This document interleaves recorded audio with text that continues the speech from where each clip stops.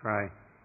Father, we do thank you we can be here today, and I pray as we look at your word that you would guide us and just open it to us so that you would speak into our hearts and minds about your love. And we pray this in Jesus' name. Amen. Well, let me start with a question as we kick off. We're looking today at Jesus and communion. And you've just heard that reading of Jesus and the Last Supper. And the question I want to start with is, how do you show someone that you love them? How do you keep remembering that? Now, to illustrate how one of our former members, James Well, demonstrated his love for Sky, let me read this story. Now, if you don't know James and Sky, they were here many years. They've gone to Vancouver. There's a special school there with the Arrowsmith program to help one of their children with some disabilities, and it's been a big journey. And so James, for the 10th anniversary, did this. And this is off Facebook if you want to read it. And Sky was quite happy for it to be shared. And this is Sky writing. So last week was the big decade of marriage love fest with the hunkiest spunk in Vancouver. Now that's just how Sky writes. Many of you know my love of diamonds is great and glorious. Each of the rings adorning my pudgy little digits tells a story, usually about my mother. Now JW, that's James, the husband, has noticed over the years me holding a ring and sharing a story of when my dad bought it for Mum and our girls asking more about where I bought my rings, the history and the story that they tell and the pictures it paints of their poppy rod and money not a mum. And they're so real, or of a lifetime part of my life, or a 21st, or some trip to Turkey, a great aunt or a great grandmother, and their stories spill out as the girls hold the rings. I remember as a girl doing the same, and as an older adult holding Mum's hand and asking her to tell me the story once more of when Dad bought the jade silver ring. The fact that one measly diamond costs as much as a longboard, James, keen longboarder, quite a few boards, and possibly far more if you rule out shopping at Prouds, has never made any sense to my beloved. But then watching his girls and the stories unfold, he thought, those rings have been worn by my mother and daughter, and those are not rocks, they're stories of love. And so for the past 2 years, now sorry guys for telling this story today, my darling husband put aside a little each week so that on our 10th he could let me know we could go shopping to buy a special ring to remember this time. He told me his reasons over dinner last week, and in between sobbing I squeezed his hand. It will be our Canadian ring. So we went to the shops and chose this one. And JW picked it up yesterday eve. 3 stones, one for each precious child we've been blessed with, and a reminder for the past, the present, and the future. They're Canadian diamonds, and maybe someday our babies will be able to tell their stories of Canada of 10 years and the day when Dad bought Mum a special ring. JW, big love, and not because of the bling, but the story behind it. Now the story did finish with these words. And just to be transparent, we are at this moment arguing about who will take out the garbage in the dark and the cold. Just keeping it real. Sky. Now, we have our 21st wedding anniversary in 3 months, no pressure, Bruce. I read it knowing that. Now, why do I read that? Well, if you get nothing out of today's message, I want to speak about communion.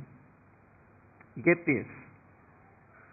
The Lord's Supper, or communion, is Jesus' tangible way of giving us something as a reminder that he loves us and will return for us.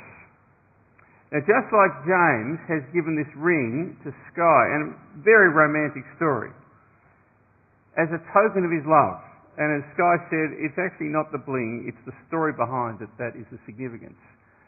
Communion is this tangible expression that has this incredible story behind it of God's love for us in the Lord Jesus Christ. And he wants us to know that. And that's why he's given it. Now, we're at page 1043. If you've got your Bibles there, we want to look at this story today and ask the question, what is communion all about? Now, that's the famous picture of the Last Supper that's up there. And this is the event that we've got before us, the Last Supper of the Lord Jesus. And I want to just go through, first of all, the context for it, because It's when you start to understand the context of the story of the Last Supper that you start to see the meaning come off the page. And verse 1 of Luke 22 reads this: "Now the festival of unleavened bread, called the Passover, was approaching." Now, the Passover meal is a very, very significant meal that was in Israel's history. And the meal was first celebrated, if you're not aware, on the night when Moses led the people out of Egypt with the Exodus. And the story of the book of Exodus is really a story about who is God. Is it Pharaoh with his enchanters and spiritual powers? In a sense, is he the God of this world who runs this world? And there's no doubt he thought that. Or is there another God, which was Yahweh, the God of Israel? And the 10 plagues that come were a demonstration that it is God, the God of Israel, Yahweh. We know him as the God and Father of our Lord Jesus Christ. He is the one who rules this world. The last of the 10 plagues was really a plague of judgment. Israel were ready to flee, but Egypt resisted, and Pharaoh in particular hardened his heart to God. And the last statement was a statement of judgment and death that would come upon the people of Egypt. The only people who would be spared would be those who covered their door frames with the blood of an unblemished lamb. And the meal was first celebrated the night before Israel escaped Egypt, when God passed over as he brought judgment on the people of the land as the angel of death flew over every house. And the Israelites covered their house doors with blood as a symbol that death had already occurred and they were passed over. And they had to have an unblemished, perfect lamb to have its blood covering the doorframe. And that's where you get the name the Passover. God passed over them and didn't bring judgment and death. They also ate a special meal.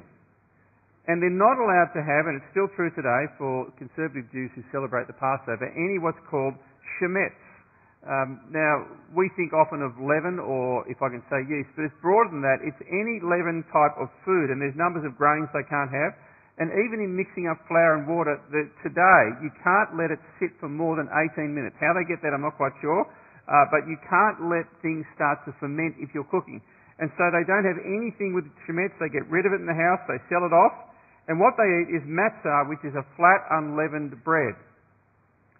And they did that because, you see, they were to be ready to flee and run. They couldn't waste time baking. And the highlight of the Passover was a special meal that we celebrated. And this festival happens over a number of days today, but at the centre of it is a special meal called the Seder, and it's a 15-step, family-orientated tradition that's got lots of rituals in it. Now, it's interesting. They eat matzah, they eat bitter herbs, they eat lamb, etc., etc., and there's numbers of cups. Now, it's interesting. When we have the Lord's Supper and communion, we just have one cup. Now, you'll notice in the reading, if you listen closely, that there's actually 2 cups that are referred to by Jesus in the Last Supper. There's one that is before the meal, there's then the bread, and then there's another cup after the meal.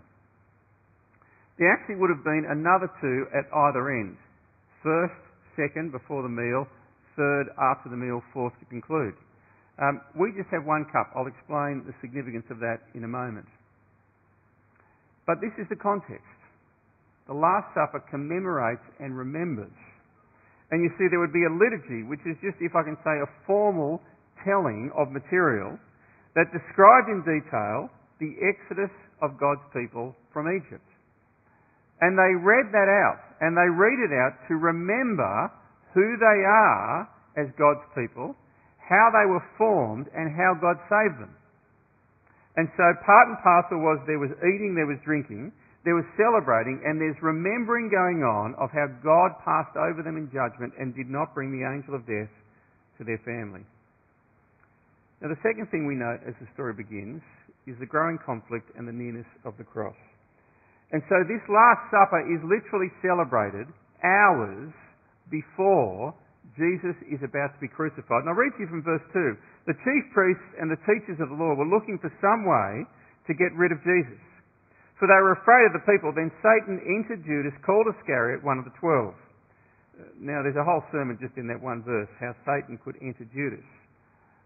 But the reality, if I can put it in simple terms, is under the influence of the devil, Judas sells his soul for a few coins. And the one that he has followed and pledged his life to, he now abandons and is a traitor. And Judas went to the chief priests and the officers of the temple guard and discussed with them how he might betray Jesus. And they were delighted and agreed to give him money. And you see, for a number of years now, they had wanted to kill him. And finally, they're going to get the chance to lay their grubby hands on him and put him to death. And Judas, for a small amount of money, has consented. And it says in verse 6, he watched for an opportunity to hand Jesus over to them when no crowd was present. Well, we'll read on in the next couple of weeks about the reality of that happening. And so you've got the Last Supper that commemorates the rescue of God's people, where God passed over those houses covered with the blood of an unblemished lamb. You have another, the Lord Jesus Christ, who we know as the Lamb of God, about to be sacrificed. And these two things are colliding as we come to this narrative. And so Jesus says to them, now's the time to go and make preparations. If you look at verse 7, then came the day of unleavened bread on which the Passover lamb had to be sacrificed. Jesus sent Peter and John saying, go and make preparations for us to eat this Passover. And so they're about to enjoy eating this meal and celebrating with lamb the salvation God had brought the people of God so many years ago. Where do you want us to prepare it, they asked. He replied, as you enter the city, a man carrying a jar of water will meet you. Follow him to the house that he enters and say to the owner of the house, the teacher asks, where is the guest room where I may eat the Passover with my disciples? So Jesus has made the preparations. He's got it all organised. The disciples go ahead, they get the room ready, and then they go up. And they left and they found things just as Jesus had found them, so they prepared the Passover. Verse 14, when the hour came, Jesus and his apostles reclined at the table. And so the Passover meal begins. And he said to them, have I not eagerly desired to eat this Passover with you before I suffer? He knows he's about to die very shortly. For I tell you, I will not eat it again until it finds fulfillment in the kingdom of God. And so what is communion all about? And I thought I just wanted to stop today and just reflect on this. The first thing to note is this. It is a fulfillment of the Passover. And you see those important words there. I will not eat it until it finds fulfillment in the kingdom of God. The way God had saved people and brought people into his family in the Old Testament was symbolised in what happened in Egypt. He saved them by his grace as he passed over in judgment. And a lamb, a physical lamb, was sacrificed to bring forgiveness of sins and protection. That will now find fulfillment in what the Lord Jesus is about to do in dying on the cross. And what we call the Lord's Supper is a fulfillment of the Last Supper and the Passover meal. And so we're actually going to celebrate the Lord's Supper today because we stand in this great tradition of people who have enjoyed this meal and celebrated together that God is a God who passes over us and brings friendship and salvation. Now the Lord's Supper reminds us, secondly, about what Jesus has done. And the first thing is, it reminds us that we're united as a body. Now, when he took the first cup, he gave thanks and said, take this and divide it among you. And so the first cup, or it was the second cup of the meal, but the first one referred to as Luke, they take the cup and they pass it round, and they all drink out of the common cup. Now, some Christians through history have said, well, for that reason, when you celebrate the Lord's Supper, you should just have one cup. You shouldn't have individual cups. Now, we do both here. We have a common cup we use at 8 o'clock, but I don't think there's a necessity to do that. What is significant is, I think, the meaning of what Jesus is doing. There is a unity with followers of the Lord Jesus that has been recognised when we celebrate communion, and as they were celebrating the Last Supper, as we celebrate the Lord's Supper. This is a community event. And that's what Paul says, when you come together. A communion is not a private thing that you have, if I can say, with a minister off by yourself. Now, we do some home communions. And the way I would always encourage that to be done is if someone can't come here for fellowship and communion and to join in the Lord's Supper, then we will go to them. Because the body of Christ, the church, is being recognised in the Lord's Supper. You see, one of the things that we're saying today is not just individually, I follow Jesus. We've had a family stand up and say, I follow Jesus. We're actually saying together as a church group, we follow Christ. And not just follow Christ, we are one in Him. Now, how lovely to have Dave from Burundi up here. I can't pronounce Dave's surname, so I'm not going to try, but we're recognising a reality that from every nation, tribe and tongue, we are one in the Lord Jesus Christ. And St Matthew's is a very international congregation. We have people from across the world who come and join here. And we find our unity in the Lord Jesus Christ. We are one. And that's why, firstly, the meal is so significant. Jesus unites us in His body.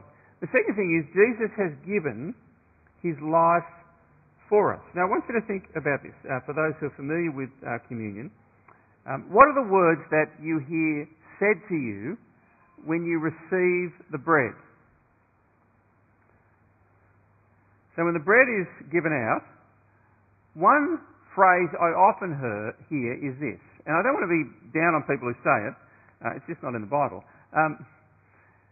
The body of Christ broken for you. Who's heard that phrase? A few people? You won't find that anywhere in Scripture. In fact, you'll find the opposite. In John's Gospel, it says when they went to break His legs, they didn't, to fulfill the prophecy that there would be no bone broken in His body. Jesus' body was not broken. That's not what we are remembering when we have the bread. Have a look with me at the verse on the screen there, verse 19 in chapter 22. Jesus said this, He took the bread, He gave thanks, and He broke it. And this is where the words often get confused. So He breaks the bread. Why? Because He's got to pass it out. There's if I can say, practical reason for that. And He gives it to them saying, this is my body given for you. And so what Jesus is symbolising here is that His body is given to us. Now, just think with me about that. What does it mean that Jesus' body is given for us? There are two very important exchanges that take place when a person becomes a Christian, a follower of the Lord Jesus Christ. Something is given to us and something is taken from us. What is firstly given to us is Christ's body, or if I can put it this way, His life. You see, the bread symbolises the fact that we have life in the Lord Jesus Christ. And His life is given to you. Let me reflect on myself. I'm a broken, sinful person. One of the things my kids do is ask me this question, tell me the worst thing you've ever done. I don't know if your kids, if you've got kids, ask you that question. I personally do not want to tell them. There's stuff from my past that I'm very ashamed of. And I know what kids are like. There's just kind of this intrigue. I don't think it's helpful for them. They know I used to drink and get drunk and all that sort of stuff, but there's other stuff I did which I just honestly would rather forget about. And you see, when Jesus says, take this bread, my body is given for you, His life is given to you. His unbroken, perfect life. You receive His life. You receive His perfect obedience. You receive His righteousness. It's incredible. None of us can actually stand before God by ourselves. The great myth that is commonly held and believed by so many people is, I will be good enough for God when I get there. I don't need this Jesus stuff. I hate to shatter your reality. If you hold that belief, you won't be. None of us are actually good enough for God. None of us. All of us fail Him. All of us are broken. We might pretend we're not, but the reality is we are. And the one who knows it the best is not us, it's actually God. And he says all of us have fallen short of his standards. We've sinned. And the incredible thing is, Jesus knows that and gives us his life. Paul says, I no longer live, but Christ lives in me. And that's the incredible, wonderful, beautiful thing about the gospel. We get recreated in him. And the beautiful thing about the church is we are a body of people who are being recreated in him. We are one in him. And so as you take the bread today and eat it, remember you've been given life through the Lord Jesus Christ, and it's no longer I that live, but Christ in me. With all of his life and love and perfect righteousness, it's given to us as a gift. And you see what Jesus does is he says, actually, what I'm going to take from you and put upon myself and take to the cross is your sin and the death and judgment that you deserve. It is the great exchange. That's what happens when a person becomes a follower of the Lord Jesus and says, I follow you, I give you my life. We are given life in Christ, and our sin is taken away and nailed on a cross. Jesus gives us life, we remember that. And his blood was shed for us. You see, in the Passover meal, which this is fulfilling, the cup taken after supper was the third cup. And this was the cup that was drunk after they'd eaten the lamb and the bitter herbs. And it reminded them that the blood of an innocent lamb protected them from God's judgment and the angel of death. And so we read Jesus as he says he is fulfilling this. In the same way after supper he took the cup and he said to them, this cup is the new covenant, the new way of relating to God. And it's now in my blood, which is poured out for you. Now it's a very striking phrase. They do not know about the cross at this point. And he's saying, actually, this cup is actually now going to symbolise me and what I'm about to do for you, and my blood is going to be poured out for you, which it was on the cross, literally. A spear in his side. And blood was shed. Now, all through the Old Testament, the New Testament, when blood is talked about, the predominant theme is death. Blood is a symbol of death. Blood is shed when someone or something has died. Blood is shed to bring forgiveness of sins with a sacrificial animal. And the blood covered the altar. Blood was shed finally by the Lord Jesus Christ in a way that fulfilled all that, in a way that there would no more need for blood to be shed. He has died once for all sin. And he said, if you take this cup and drink it, remember, my blood is poured out for you. And so when we celebrate communion, we are remembering these two incredibly powerful and beautiful things that are at the heart of the Christian message. There is life in the Lord Jesus Christ.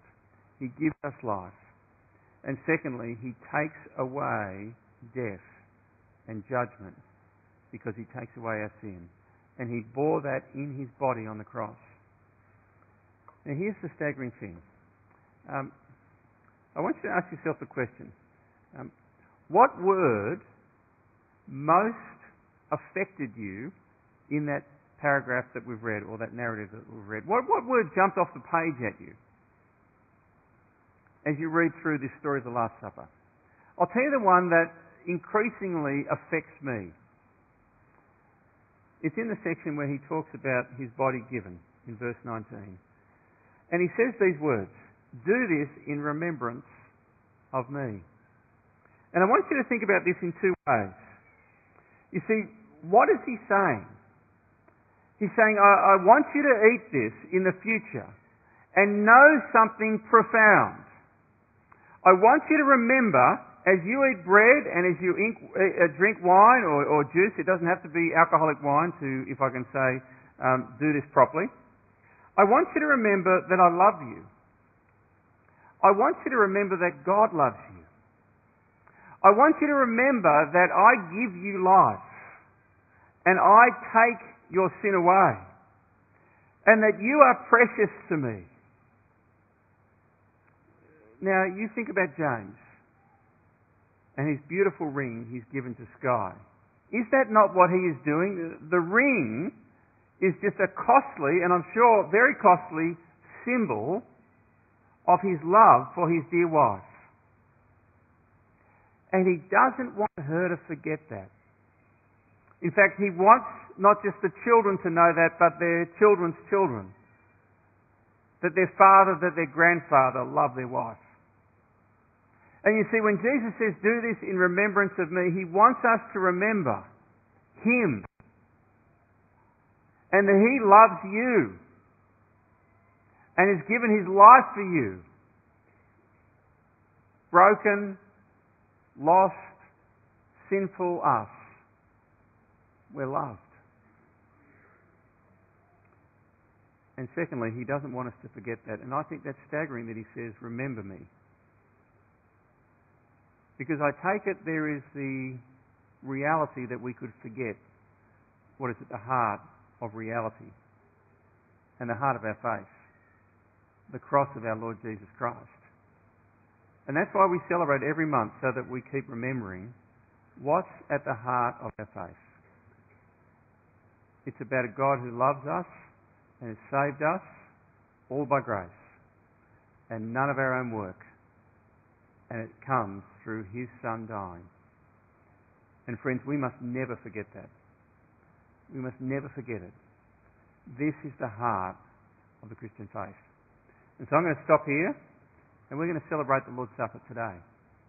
And friends, if you're not a follower of the Lord Jesus Christ yet, maybe today is the day where you say, actually, I want him. I want to know God, and I want to be part of his family. And it's very simple in terms of how you do that, though it will profoundly affect you for the rest of your life. You take hold of the Lord Jesus and you say, I want you, I want to serve you, here is my life, take me. And he says, well, here is my life I give to you, and here is forgiveness that I give to you as I take your sin away. And you see, as we eat and as we drink, it's a symbol of the fact that actually we trust that our life comes from God in the Lord Jesus. We trust that his blood has forgiven our sins, and we receive that every time we eat. And there's this incredible, if I can say, spiritual reality. This does not turn into the body and the blood of the Lord Jesus. It reminds us of the body and the life and the blood of the Lord Jesus and what he's done. So if I can invite up our helpers, we're going to do